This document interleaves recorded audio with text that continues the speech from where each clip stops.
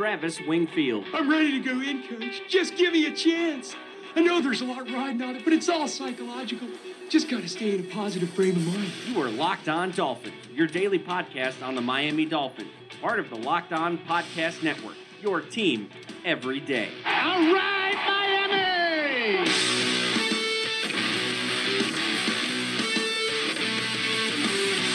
What's up, Dolphins, and welcome into the Tuesday, January the 30th edition of the Locked On Dolphins podcast. I am your host, Travis Wingfield, and I am here to bring you your daily dose of Miami Dolphins football. And on today's show, part 2 of the interview with Chris Kaufman, we will be diving into the defensive side of the football, the prospects he likes on that side, and where he might go with the 11th pick in the draft for the Miami Dolphins. And lastly, I'll put Chris on the spot to give us his way too early 2018 prediction. But first, as you guys know, I have to remind you to subscribe to the podcast on Apple Podcasts. Give us a rating and review over there. We are also now on Spotify as well. You can follow me on Twitter at Wingfield NFL. You can follow the show at Locked On Fins. And of course, check out LockedOnDolphins.com for all your Dolphins offseason needs. And lastly, but not leastly, check out the other Locked On Sports family of podcasts, including the Locked On Heat podcast, Locked On NFL podcast, and Locked On Draft podcast for all the local and national coverage of your favorite teams. And joining us again on the podcast for the second straight day is Chris Kaufman at CK Parrott. Chris, how you doing, man? I'm doing great. Good. Thanks for coming back on. I want to talk to you about the draft a little bit. Easy for me to say. We talked about free agency and some of the moves Miami could make and kind of restructuring contracts and get this group playing back together. And you talked about the coaching staff, and that's probably going to be something that Dolphins Twitter does not want to hear, hearing that there's going to be not that many changes to kind of just fall into the continuity line that this staff has talked about. But there will be a draft class. Dolphins sitting with, I believe, 7 or 8 picks right now. Could trade back, could add some more to that. We'll see what happens over the course of the next couple of months. But just kind of talking about the draft in general. And let's go ahead and just start at quarterback, Chris. You talked about some 3rd, 4th round quarterbacks. I know you've been really digging into some of these smaller school guys at the Senior Bowl, as well as other guys throughout the course of the draft as well. Who are some guys that the Dolphins could target in that kind of mid-round range at the quarterback position? If they're going to look at the mid-round range, then they're most likely going to be looking at Mason Rudolph, possibly Riley Ferguson, depends on where they have him ranked. There's a guy that just lit things up at the Senior Bowl that kind of came out of Richmond, and I don't want to say came out of nowhere because we knew about him, and I had looked at him a little bit, but I hadn't looked at him a lot. Kyle Lauletta. He really lit things up at the Senior Bowl, so I'm going to have to take a nice fresh look at him, and I'm sure the Dolphins will as well. If you're looking at the mid-rounds, I think that you're going to be looking at Mason Rudolph as probably the top guy that they could think about in, say, the 2nd or 3rd round. But then there's also Luke Falk. I know you're a fan of him. He's one of those mid-round guys. Riley Ferguson, possibly Chase Litton out of Marshall if he really catches on. He's got a lot of physical tools, so I do think he's going to catch on. I don't know if the Dolphins are going to like him or really any of those guys. It's hard to say, but those are the mid-round guys to look at. And what about the skill players? We talk about Jarvis Landry possibly kind of opening up the floodgates to some more needs. Who are some guys that can replace him? And then who are some running backs you like, too, that could possibly team up with Kenyon Drake next year? Well, I think if Jarvis goes, then they're going to have to really look pretty hard at that position. I think that there are some guys that I've kind of looked at. And one thing to keep in mind, actually, and this is interesting, is if you go back to a year ago, the Dolphins did a whole lot of work on the slot receiver position. We know that because we hear about the guys that they've talked to, the guys that they were looking at. They did a ton of work on that. They didn't come out with anybody. That's the thing. Like, they didn't come out with anybody, so they don't really have any backup plans for Jarvis Landry. I think the backup plan was Leonte Carroo, but he's not really panned out. So they're gonna look at some guys, some late guys that I like. One late guy in particular is Darius Fountain from UNI. He showed up at the Shrine practices particularly and lit them up. I mean, he was a really high producer at UNI. This is the same school, by the way, David Johnson went to, the running back. And he's similar to David Johnson in that he does look to be a physical phenom. But this guy, since he was a freshman, has been making a huge impact at that school. catching the football, and everything checks out as far as his attitude goes, character and work ethic. I mean, one of the first things anybody ever says about him has to do with his work ethic and how hard he works to get better. And it showed at the Senior Bowl, or not at the Senior Bowl, sorry, the Shrine Game. He really was the man amongst boys there. So that's one guy at the receiver position, but also Anthony Miller. He played with Riley Ferguson at Memphis. I think that's a guy to keep an eye on because he strikes so many notes for people like Antonio Brown. And if you're looking at a Jarvis Landry replacement, then that's exactly what you're looking at. But I think that Anthony Miller's a good one. There's a lot of fans out there for Braxton Berrios, of course. There's going to be in Miami. I think that he is a fantastic player. I think he is small, and you do have to worry about that. But he's Wes Welker sized. He's not any bigger or smaller than that, I don't think. And he is a fantastic and extremely smart player. And if you need to replace Jarvis Landry, then you need to replace his passion too. And that's where Braxton Berrios could come in. I think another guy that you could pay attention to that way would be Michael Gallup. He actually measured in a little bit bigger than I expected, but it's the quickness of his feet and the kinds of routes that you could see him be effective on that make me think that he could be in that same mold with Jarvis Landry, doing a lot of run after catch opportunities. So those are some of the guys to look at. I mean, a lot of the receivers that I like aren't necessarily in the Jarvis Landry mold, and that's a problem. Guys like Jaleel Scott and Alan Lazard, Javon Wims, they're not necessarily in that Jarvis Landry mold. So this whole Jarvis Landry situation is inconvenient. Yeah, it's the first domino to fall for sure. I'm glad to hear you talk about Gallup as well as Miller, because those are two guys I've had my eye on as well. So it's nice to hear you kind of back that up as well. But kind of talk about the tight ends a little bit, because I think tight end, you mentioned on the last episode that we only really have, Marquise Gray, and then A.J. Derby's still there too, but who knows what happens with him. But the Dolphins would seem wise to kind of address the tight end position this year. And it's kind of an ambiguous class in terms of there's not a lot of top-level talent, but there's this kind of girth of guys right in the middle there that just kind of fall in that, are they a top-level talent or are they kind of a project player? Talk about some of the guys that can play both in line as well as detached at tight end.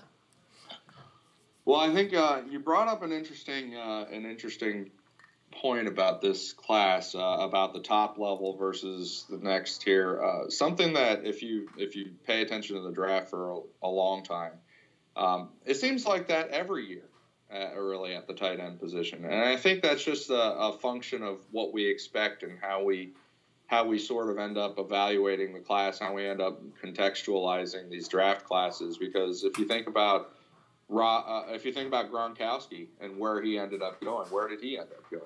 He went in the second round.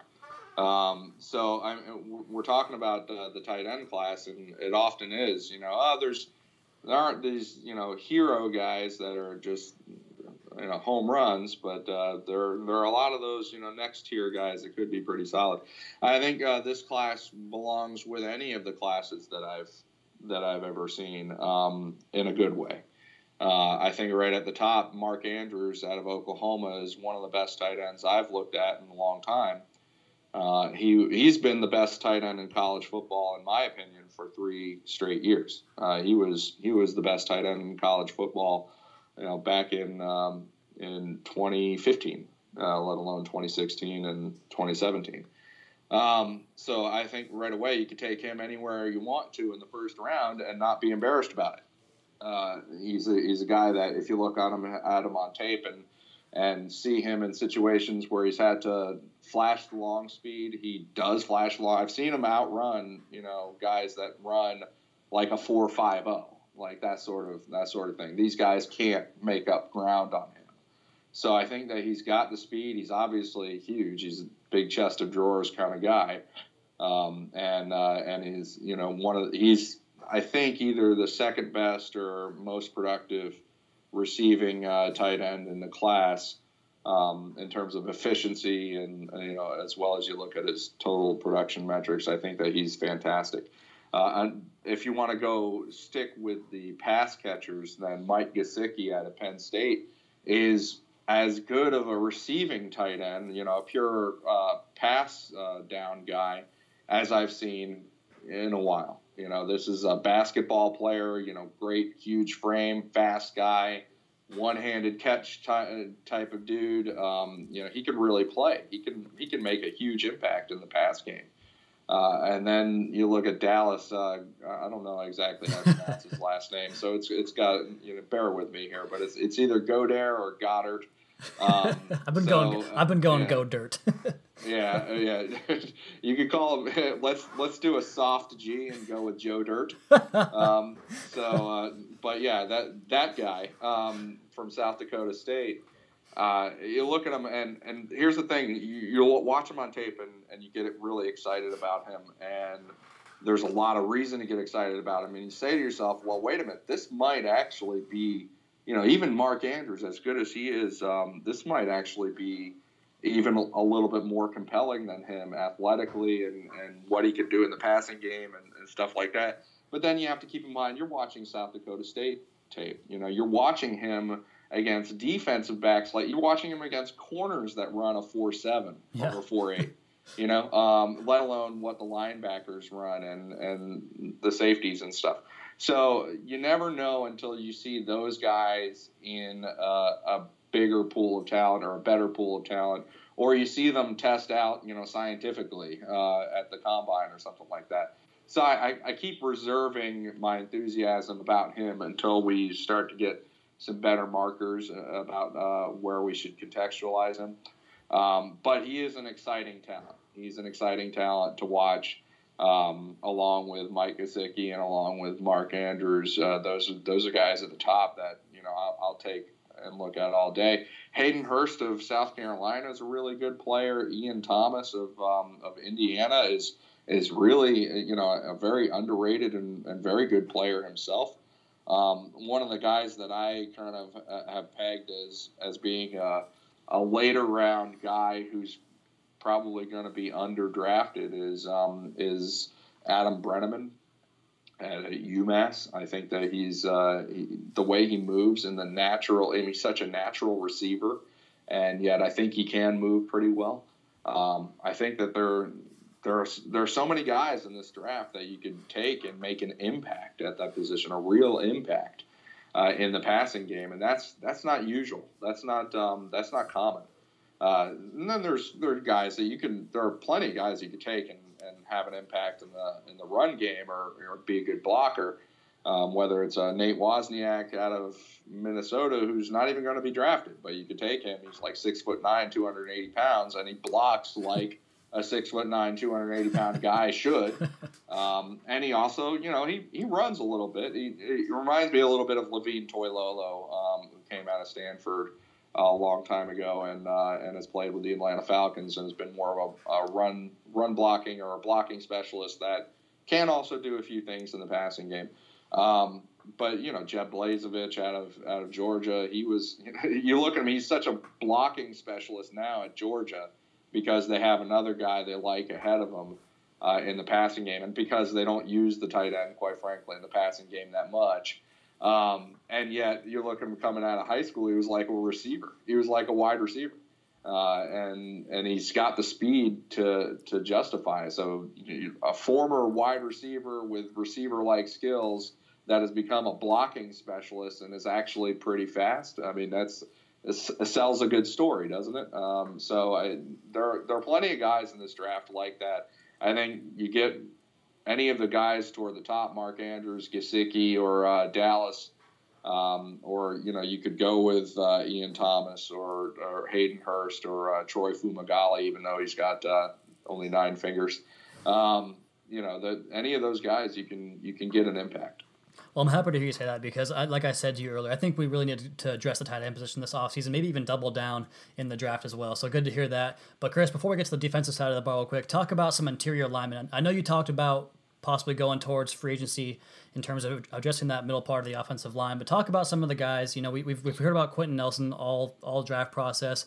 We've heard about Will Hernandez, the Senior Bowl, just blowing that place up. Talk about some of these guys that the Dolphins could draft to play center or either guard position as well. Well, at center, one of my favorite options, just period, and that's even if you include like Billy Price or Frank Ragnow, which are the two higher rated center prospects in the draft. Although granted, I have not looked at the Iowa junior. I think his name is James Daniels or something like that. I haven't looked at him at all, and some people think extraordinarily high of him. So one of my favorites is Brian Allen out of Michigan State. And look at him; he's not a big guy. He's only about 6'1" and 300 pounds, something like that. He's one of those guys that's playing center that why they're playing center, because they probably shouldn't be playing one of the other positions. But he is one nasty son of a gun. I mean, he is really. I see more pancakes coming out of this little dude than I do with much bigger players, and it's just because he's nasty. He's got that attitude. He hooks people. He's got anchor. I mean, he really knows how to use his hands. Plays through the whistle. He showed up at the Shrine practices and Shrine game, and of course during the game itself, he looked like one of the best players on the field. Period, at any position. If Miami's trying to figure out what they got to do at center with Mike Pouncey, either on the outs or his hips are questionable, then that would be one of my favorite options, because you don't even necessarily have to draft him that high. I think that on the interior, if you're looking at the guard position, a couple of guys that impressed me along the way include Washington State's Cody O'Connell. I thought that at the Shrine game, he and Brett Toth, who's another guy to pay attention to. Even though he's played left tackle, he could move inside. Those two as a left side unit were they were a freak show during the Shrine game. It was like watching a circus performance. They were unstoppable. UCF has a kid by the name of Aaron Evans, who's got a nice big frame. He measured at the Shrine practices, but he didn't actually play because he had an injury. He's got a nice big frame, and he plays the right way. You look at him, and he's playing left tackle at UCF, and he played pretty well. I mean, they are national champions after all. So I mean, he played pretty well at UCF as a left tackle, and did good things in pass pro and run blocking. He's going to move inside probably in the NFL level. But you can see he's not going to be able to play left tackle because he doesn't quite have the feet. But he does play really well. I think Alex Kappa turned a lot of heads. There's another guy. I think he's from Stony Brook. His name is Timon Paris, and this is another strong player that you could look at moving inside the guard. He's got lengthy frame and long arms, and he played. I think he also played left tackle, but I watched him play against USF when South Florida, who was pretty good this year, by the way. I mean, they went toe to toe with the national champs UCF, and they came down to the wire there. And when Stony Brook played South Florida, Stony Brook gave South Florida a run. I mean, they were fantastic. So you look at some of the players that did that, and one of them that really stood out was the offensive lineman, was Timon Paris. And he's a guy with an NFL body and NFL ability. So that's another late round guy that I like that I would look at a lot. Other than that, I mentioned Brett Toth, the Army kid, but then you're going to have to figure out his service issue requirements, because I followed a couple of those guys in the last couple of years, and just when you think that they're going to be able to get an exception and come to the NFL right away, it gets pulled right out from under them, and they got to do their service anyway. So that's a tough situation with him. We are talking all things 2018 Miami Dolphins draft here with Chris Coffin on Locked On Dolphins podcast. He is at CK Parrott on Twitter, and we're going to talk about the defensive side of the ball right after this. Back on the Locked On Dolphins podcast, joined by Chris Coffin, talking Dolphins draft. Chris, let's talk about some defensive players, and let's go ahead and just start up front with the front six, as you dubbed it here on the podcast. Talk about the defensive line class and some of the guys the Dolphins could look at adding to the wide nine scheme. I know we talked about in the last podcast they might not go too heavy on that side of the football or in that particular area, but who are some names you like in case of emergency if the Dolphins do go ahead and take a defensive lineman? Well, I think that's something to keep in mind. Even though I was saying before that they might not spend, resources in the front six via free agency on veterans, the draft, I think you forget a lot of those rules because there's so much emphasis on taking the best player and just and not necessarily getting guys that are going to be, big time winners right away, but guys that are going to be big time winners in year 2, year 3, year 4. So I think right away you look at the 11th pick, and Marcus Davenport of UTSA is the guy that sticks out like a sore thumb at that pick, and he has stuck out like a sore thumb to me for a number of months since going back to I think the beginning of November. I couldn't believe that he wasn't being talked about more often. He was at the time, people do their little fantasies, fan speak drafts and stuff like that. You were able to get this guy all the time in the 5th round. It was spectacular. But now you look at him and you might not see him even make it to the 11th pick in the draft. He's just that strong of a prospect. He's 6'6". He's got a great body.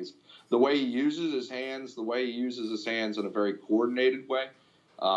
Even though I understand the criticism that he's not polished coming out of UTSA, but his hand coordination, the fact that he can use the right hand and the left hand in the way that he does, or use them in coordination with one another, reminds me of Jason Taylor. He's going to be a guy that draws more of a Carlos Dunlap, I guess, comparison because of the size and the stature. And he does move and play well enough to be compared with any of those guys. But this is the guy right away at number 11 overall. He's probably I don't know if he's my top pick for the Dolphins at 11 overall, but he's in the top 2 or 3 certainly. This is a guy that you're going to look at, and another guy that later on, Kamoko Toure of Rutgers just went ahead and had a stupendous Senior Bowl week, and he's always been a guy. You like guys that kind of got on the radar really young in college. Arden Key being another example of that, but guys that get on the radar really young in college because of their playmaking ability and their frame. I mean, they're just, especially at defensive end, this is such a physical position. This is where you need to forget all your stuff about, I don't like the prototypes and I just want great football players and stuff like. Defensive end is a position where you look at guys and it's like, no, the fittest and the best and the most godly looking dudes tend to do the best. I mean, they really do. So looking at Kamoko Toure and the way that he bends and the way that he's built, looking at Marcus Davenport, the way that he's built, the way that he bends, the violence in his hands, those are guys that you could look at that are going to be pretty good at the next level, and I think the Dolphins are going to look at them on the defensive line. It really goes into the point of projection over production, and I've been seeing a lot of that on Twitter, and it comes up with Josh Allen and all these different prospects that people are saying, well, he didn't produce in college, but like you said, it's all about seeing what the guy can do at the next level and late in his career. These guys are 20, 21 years old. I mean, the best ball is likely still ahead of them, at least you'd hope it is, if you're taking them under the high draft pick. So I totally agree with you on that one. Chris, I want to hear your opinion about the back 5, I guess we'll say it now, and just kind of the linebackers and defensive backs and kind of how the Dolphins can reshape this defense to fix that 3rd and long problem they had. And also kind of, if you talk bad about Roquan Smith on Twitter, you're going to get flamed by Dolphins fans. So why is he such a, I know your opinion of him is a little bit less than most. So talk about Roquan Smith, the linebackers, the defensive backs, kind of how the Dolphins can reshape this defense and get it better. Well, it's not. It's funny that you say that my opinion of him is less than most, and my opinion of him is actually quite high. I think he's on probably a short list for the 11th overall pick, but I just don't necessarily, he's not Ray Lewis or somebody, I think that he compares actually pretty favorably to a guy that I evaluated a couple of years ago, Deion Jones, out of LSU, and I thought Deion Jones was a stupendous prospect. He didn't end up going in the 1st round. I forget where he went, maybe the 3rd round. But I compare Roquan Smith to a 3rd round player, and it's like, holy crap, what did I just do? Because now I got guys coming after me. So I think that Roquan Smith is a fantastic player. You mentioned, fixing the back five, and fixing the back five, interestingly enough, could begin with actually somebody that's technically in the front six, which is somebody like Roquan, and what he can do from a speed standpoint, and keeping a cap on really the first and second levels of the defense because of the speed that he has. So I think he's sort of he's not just a player that would fix that front six. He's a player that would kind of be in between on that the second level of the defense, and even be able to figure into the third levels in some way. I think that at linebacker, aside from him, there's also Shaq Griffin, who could look at as sort of a dime player. I mean, he should be looking at as a starter, but some people are going to want to look at him as sort of a rotational guy because they're uncomfortable with the frame and the fact that he's got one hand.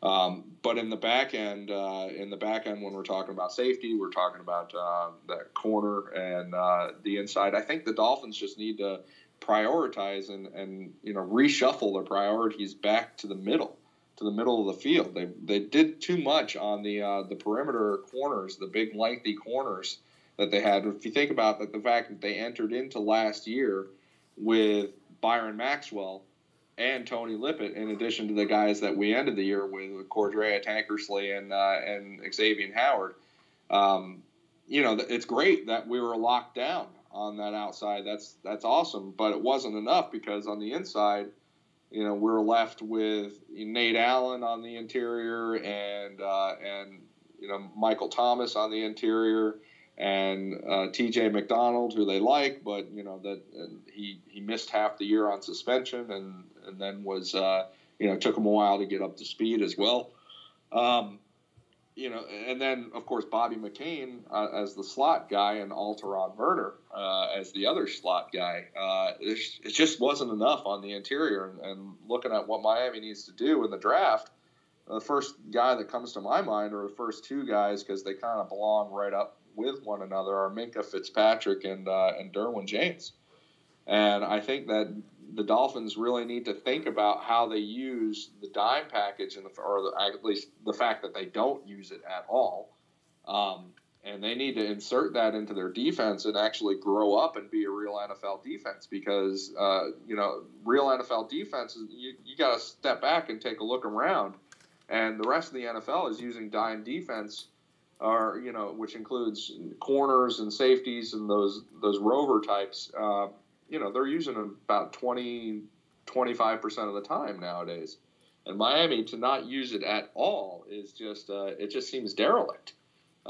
So they say it's a personnel issue. Matt Burke has pointed to the personnel, and they could even say, hey, this is why we got Nate Allen and T.J. McDonald to go with Rashad Jones, that we had this in mind. But then, T.J. McDonald comes back, and then Nate Allen gets injured right away, and that just blew up those plans. Well, yeah, I guess. I think they still had the personnel to use it. But if that is the answer, if that's the real answer, then they need to make sure they're straightened out on the personnel side, because they can't go another season, being prehistoric again on defense. And that's what they were. So I think that they do need to prioritize. People will say, hey, we got T.J. McDonald and Rashad Jones. Why should we get a safety at number 11 overall like Derwin James? And I said, I'll point to it and say, because everybody's using three safeties. Look at the NFL. There are snaps to go around. That's the way the league is going, and that's the way that the Dolphins should be leaning. And if they're not, then that's a problem. No, that's an idea that I took from you too, from the message boards as well as Twitter. I kind of made my own point about it and talking about how the Dolphins could address. I had Ian Ward on the podcast about a month ago. He talked about possibly one of those one of those kind of aging / in between type of veteran cornerbacks like a Richard Sherman or a Vontae Davis, a guy that needs a prove it type of deal to come in and compete with the rest of the guys we have here, and also using the 11th overall pick on Derwin James or Minkah Fitzpatrick. And I keep getting told we already have corners. We have Lippett coming back next year. And I was like, well, yeah, but look at the end of this year, we had Alteron Werner playing out there. Is that something you feel good about? I mean, like you said, DBs, they're going to get banged up. They're going to have to get rotated through. I mean, even at the college game nowadays, there's teams that they'll use their 10 receivers they have on scholarship and just run them on go routes the entire game, wear down the first string cornerbacks, and then just pick on the backup guys too. So totally in agreement with you there. Chris, let's take one more quick break here on the Locked On Dolphins podcast. Chris Coffin, my guest, Travis Wingfield with you here, Wingfield NFL and CK Parrott on Twitter, respectively, on the Locked On Dolphins podcast.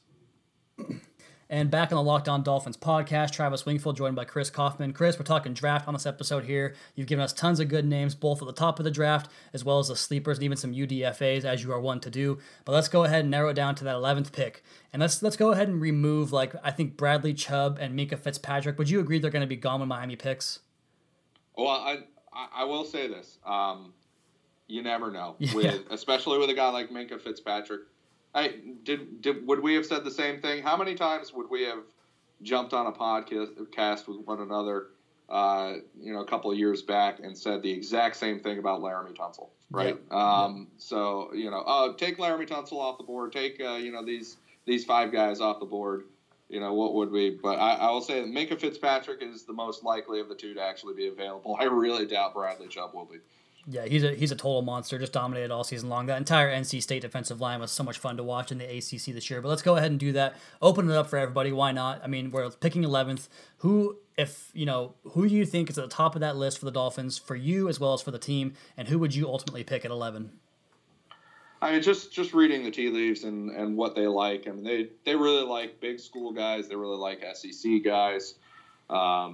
So I do think Roquan Smith is on there. I think that there could be a narrative forming or an explanation forming with people that this is giving us the speed that we want. This is our tight end answer. This is a guy that we can rotate with Kiko Alonso and Raekwon McMillan, who's coming off the big knee injury. So who knows there? But I think Roquan is on the short list for them. I think Tremaine Edmonds, if he is the Anthony Barr kind of prospect that some people, the one thing about Tremaine Edmonds that you don't know is really exactly how fast he is, how athletic he is. He shows some speed. He flashes speed on film, but it's sort of a gallop speed.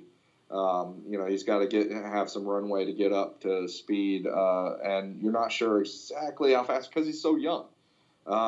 And I think that it'll be interesting to see how he performs. But these guys look for, the guys that knock it out of the park all the way around. And if you think about those are big guys that check all the boxes, that test well, that run well, that are, just super gifted athletes. And Tremaine Edmonds is a gifted athlete, and so is Derwin James. And that Derwin James is on that short list, absolutely, from Florida State. I think he could be at the top of it, to be honest. And if I were, picking, then it would be a tough pick.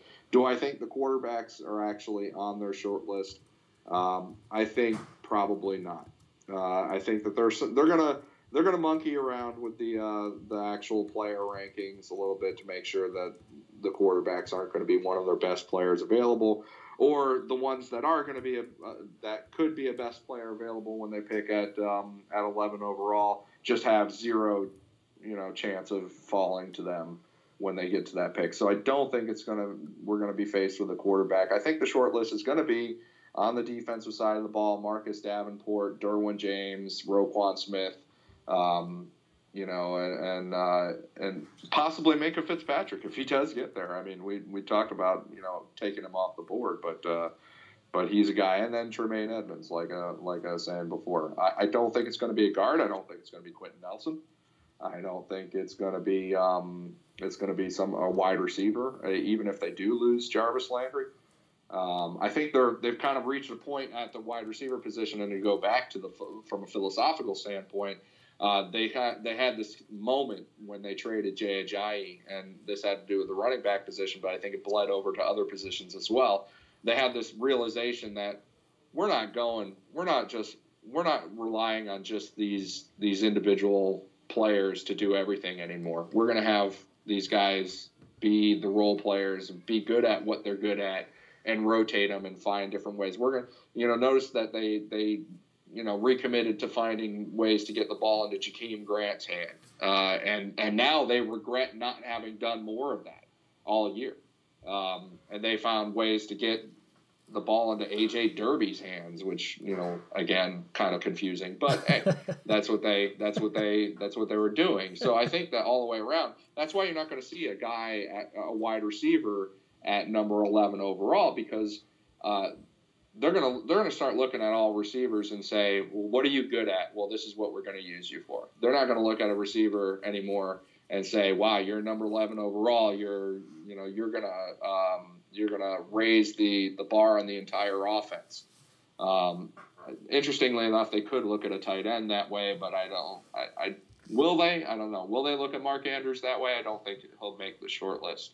I think you're going to be looking at Derwin James, Roquan Smith, Tremaine Edmonds, Minkah Fitzpatrick, and then Marcus Davenport, most likely.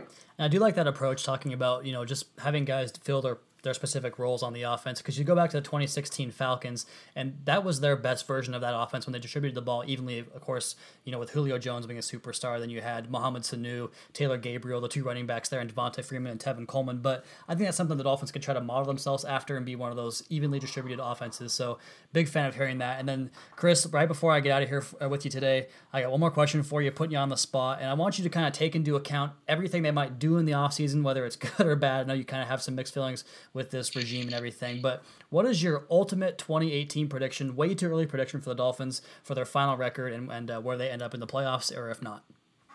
Well, last year, I think before even Ryan Tannehill got hurt, I was really concerned about the direction of what they were doing, particularly on defense. I thought you lose Vance Joseph, there's a chance that that Byron Maxwell, whatever magic he worked with him mid-season in 2016 would just go away, and of course it did. And I thought that losing him, I worried about the corners. I worried about the speed and how they were structuring the entire middle, with Lawrence Timmons being as old as he is and Kiko Alonso really not being very fast. I thought it was one of the slowest defenses in the league. And it was one of the slowest defenses in the league, man for man, pound for pound throughout the defense. This year, I have a feeling they're gonna make some headway on some of these issues this offseason, and we'll see when the offseason is done. But I have some hopes for the Dolphins in 2018. Believe it or not, I think that we're in line for another 10-6 season. I think that they're going to go back and work on some issues that became such clear problems last year. Last year, another problem that I had with them is what they were doing with the offensive line, and this was a problem everybody had with them, right? I mean, the guard position. But particularly because Ryan Tannehill does so well when you get him a ground game. And when you get that going, that's the way to unlock him and make him be at his best. And also, pass protection, that would certainly be nice. And last year, they weren't doing that. They were, kind of taking away pieces and not replacing pieces, and replacing them with really, imperfect guys like Ted Larson and Isaac Asiata. I think that they've kind of learned their lesson on a couple of these issues, and that now they're going to have to swing back. And in the meantime, you have young players that are going to get better. Charles Harris is going to make more of a difference this year, I think. You're going to see some better play out of guys that regressed last year, like Andre Branch and Kiko Alonso, as they focus kind of from a schematic standpoint on how to get these guys great again. I think that nice you're going to swing. You're going to swing back. You're going to swing back. I think it's going to be another 10-6 season. Was that an intentional "make the Fins great again" comment you just made there? Semi. That's too good, man. Well, hey, I think I've known the cyber version of you for probably 10, 12 years now. I joined FinHeaven in 2005. I'm pretty sure you were there at that time, right? Oh, yeah, definitely. Yeah, so you were on Fin Heaven before I was, and I swear, donuts for dollars, every single offseason I would get all excited because I was just optimistic, just a young 18-year-old Dolphins fan back then, always ready for them to go to the Super Bowl, and I'm always thinking 11-5, 12-4, and then you come in and just trump this logic card down talking about how they're going to be 7-9 at best because of all these litany of issues they have, and you're usually right. You usually were right. So to kind of hear you come around and be kind of on that positive side and talk well about this team and just see possible improvement from the roster itself, which is how every team gets better. It's all about that growth and development inside. So really nice to hear from you, Chris. Thanks for coming on so much, man. I really appreciate you having you on. Yeah, thanks for having me on. It's a pleasure as always. Yeah, let's do it again soon if you can. And that's Chris Coffin. He's at CK Parrott on Twitter. We'll talk to you soon, bud. All right, thanks. And off he goes with tons of great information for us there in the Locked On Dolphins podcast. Really cool to have him on. Even cooler to have him talking optimistically about this team going forward. So that's going to do it for the podcast tonight, guys. Be sure to subscribe to the podcast, leave us a rating and review. Check out the other Locked On Sports family of podcasts for all your local and national coverage of your favorite teams. Follow me on Twitter at McFieldNFL. Follow the show at Locked On Fins. Follow Locked On NFL on Twitter as well as their Facebook page. And check out LockedOnDolphins.com for all your written Dolphins content needs. Be back tomorrow with another edition of the Locked On Dolphins podcast, your daily dose for Miami Dolphins football.